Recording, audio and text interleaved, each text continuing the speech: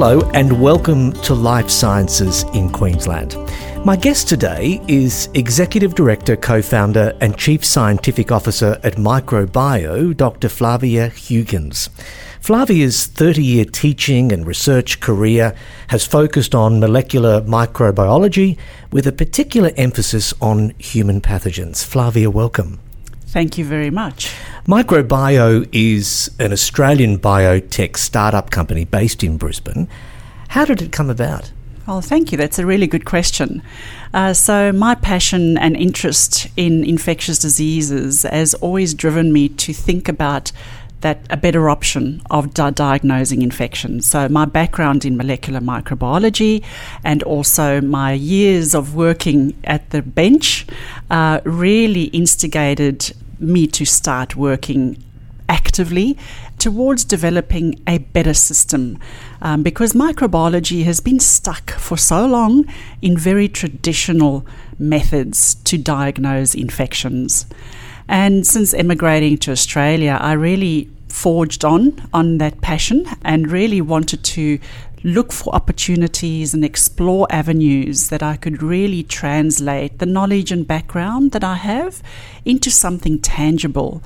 And so Microbio was really born out of many years of me doing a lot of background research and development and proof of concept work.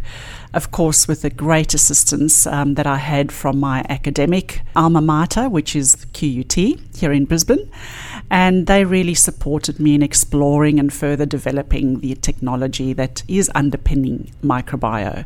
The company was established by myself in 2017, and that is really the launch date for Microbio. And so we're getting just over the 5-year mark now. And you must be so proud how far it's come. Oh, absolutely. I'm extremely proud, and I have many pinch me moments, to be honest, because it's absolutely a dream come true. I absolutely remember one of the first conversations I had very soon after I landed in Brisbane was with my immediate supervisor at QUT. And I said to him, you know, what my ideal and dream is for me to have my own lab one day. And lo and behold, almost 24 years later, I do have my own lab. So I'm hugely excited and proud for that moment to have happened. Your team had a significant role to play when COVID-19 emerged. What did you do here? Our basic technology is really founded in looking at fingerprints. I call them microbial or pathogen fingerprints. So the technologies can be applied to many different infectious diseases. And so when COVID came along, that offered us the opportunity to really quickly pivot and use our underpinning technology for the benefit of developing a very rapid, accurate test.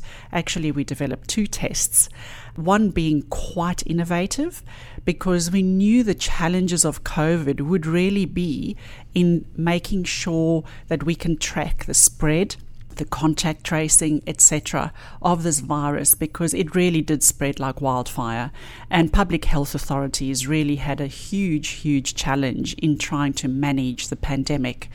We sort of took the opportunity to use our fundamental core technology and look for a way to make a difference in the way that we can track COVID, which we did very quickly. And we actually managed to get CE mark regulatory approval for both of our tests almost 6 months after doing the basic research and development and filing for approval in Europe. It just showed the dynamic ability that the company has in addressing any emerging crises with regards to infections and infectious diseases. Where do you see yourself and the ongoing work that you're doing with COVID? Sure, really good question. Because everybody has become a little bit complacent, dare I say, now that we've all had 3, 4, how many rounds of vaccinations, probably will continue for a very long time. COVID's never going to go away. Our technology and our tests, we believe, are still going to be of use. as I mentioned, particularly the one test that enables us to look for the live virus, so tracking that live active virus and how it's actually behaving in different settings, in different communities. Even though we are vaccinated, the virus is still continuing and will continue to be prevalent in the community.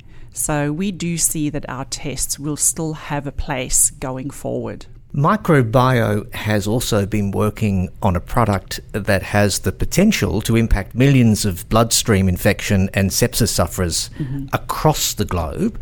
Could you expand on this work? Well, this is our core and flagship product.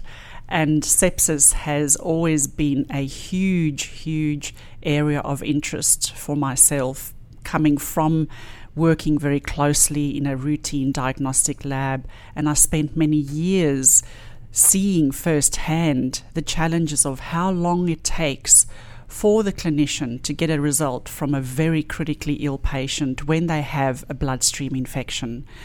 I actually thought that I could really work towards combining my background and expertise in molecular microbiology to the betterment of improving the turnaround time that it takes for a doctor to get a result, and knowing what bug it is so that they can actually treat the patient in a very timely manner. Our InfectID bloodstream infection test was really a very long passion of mine, and I have worked in this sort of area and trying to develop the test for the last 14 years. So it's not that I dreamt this up yesterday. It really has had a very long history, but extremely excited that our test again has been CE marked approved this year, and this enables the test to be in market in Europe and in the UK, and also across many other countries that accept the CE mark. Obviously, we want to continue pursuing avenues to get the product on the market in Australia through the TGA. That is our very next objective. And then also more worldwide. So, for example, in the US through the FDA regulatory approval and so on. It is a very revolutionary test because it enables under 3 hours for us to do a test in the laboratory that tells you which bacteria and or which yeast species is causing the infection without needing any delay, without needing any enrichment or any pre-culture of the bug in the blood.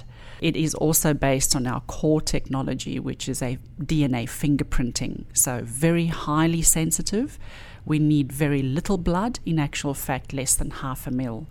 So the test is going to, I believe, of course I might be a little bit biased, I believe will make a huge difference going forward in the way that diagnosis of patients happen who have bloodstream infections, which are incredibly life-threatening.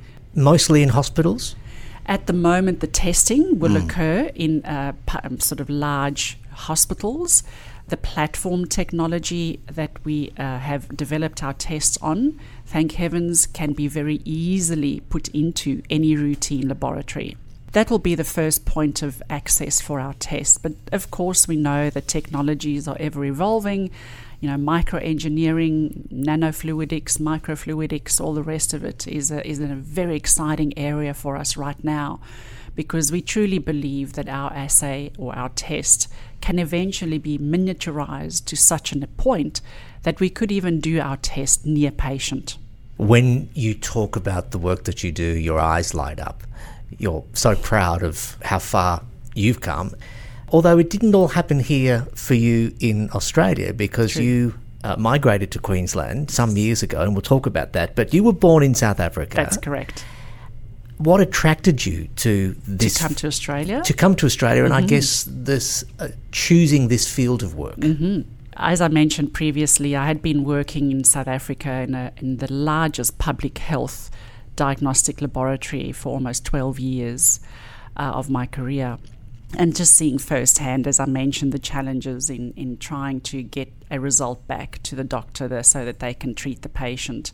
And having trained and done my PhD in South Africa in medical microbiology and molecular microbiology, all of that really culminated in my drive and interest to look for opportunities outside of South Africa. At that time, things were getting very difficult with regards to funding research and having access to funding to further pursue these interests that I had. In actual fact, in the department where I worked in Pretoria, which is the legislative capital city of South Africa, my laboratory had a very large routine staff cohort. I was the only one doing research in a group of about 60 people. And so it was really very challenging to try and gain support and gain avenues for funding in developing my technology and research. So I very quickly started looking elsewhere. Initially thought of going to the US, did a little bit of exploring, but it was just so hard and so challenging and so highly competitive. But always had my eye on Australia because I think it is, in my opinion, the country that can offer the best opportunity, the best sort of drive for anybody who can actually come and really take their passion and their ideas to fruition. And Queensland and Brisbane in particular was very, very attractive. You know, having come from a town that is not as large as Brisbane by no means, but I guess looking at the exciting area of medical biotechnology even way back then, and how that was being supported by the Queensland government, how it has been supported and continues to be supported at the federal and at the state and federal level through funding agencies such as the NHMRC, the ARC, industry support, commercialization funding potential that is in the country. I just thought, wow, this is something that I really want to come and explore. And came out with my 2 young girls at that time and my husband, and I have never looked back. What excites you about your field of work? So many things. I'm absolutely so fortunate to be talking to you today about microbiome, but I haven't followed this journey entirely on my own. There have always been amazing people that I have worked with who have guided and assisted me, and I'm highly appreciative of that as well. But I guess it's really my driving interest, as I said, to really make a difference, to really explore and utilize my expertise, my knowledge, my talent, to really make a tangible difference to the way that people can get the right treatment and hopefully, I know it sounds very cliche, but save some lives along the way. So that is my goal and my passion and my interest, yeah. Well, you certainly are making a difference. You're also renowned for managing the complexities of working across partners to meet the delivery requirements. How do you do this? It's hard work. I'm a bit of a workaholic as well, as my family will attest, unfortunately. And my never give up tenacity and passion underpin all of that. So I will always ensure that the job gets done no matter what. And in actual fact, when I started microBio back in 2017, I was still full-time academic at QUT.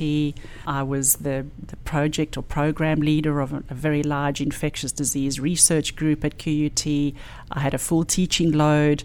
I had a family and my research and my product interests. So trying to juggle that was interesting, to say the least, and then of course microBio. But again, it was really through the connectivity that I had established over the years, working in Brisbane, working with Queensland Health, working with industry partners and etc.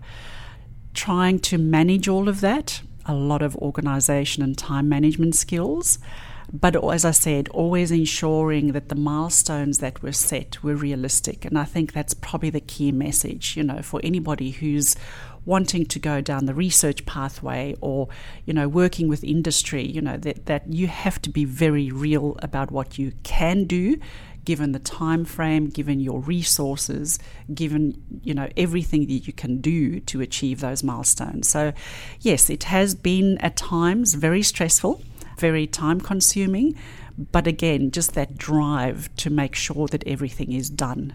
In addition to setting those realistic expectations, are there other challenges for scientists, researchers, clinicians as they continue working on solving the health challenges a lot faster? Because that seems to be the focus today, is achieving more in a shorter time.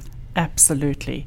There are so many pressures out there and so many challenges. Just to name a few, I think I've already touched on these, funding, opportunities, staff, skills, knowledge, all of the above.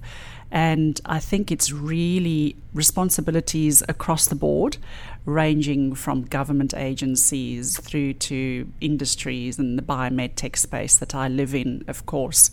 Everybody's responsibility to be able to support people like myself or anybody else that comes up with an idea that they can pursue and really try and get accomplished. Yes, there are a lot of challenges, but I think this is in a very exciting time, particularly in Queensland for us. And what other growth opportunities is Microbio currently exploring? We are very actively trying to reshore a lot of our manufacturing capability. Even pre-COVID pandemic, it was still hard and difficult, and it took a long time to get things shipped to Australia. The supply chains were always a problem. And of course, it became incredibly difficult during the pandemic because our technology at the moment is based on PCR. So it does require some very sophisticated core components that are not manufactured in Australia or largely not manufactured here. So we are actively working towards reshoring some and enabling and building the capability in-house to be able to do this.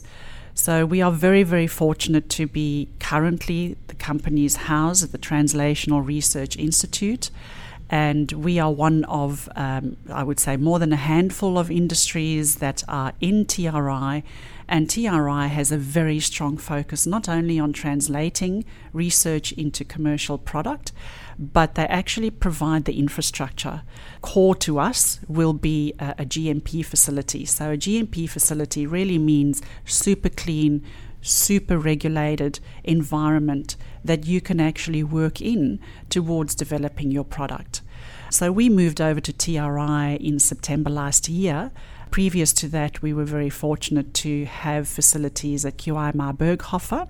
And then prior to that, as I mentioned, in my role as an academic at QUT, I had the opportunity and support, which I'm incredibly grateful for, of QUT to allow us to develop our assays and do our research and development in collaboration and as an industry partner with QUT. So our pipeline, as I mentioned before, is about manufacturing, bringing that back home, obviously creating more jobs, helping to upskill.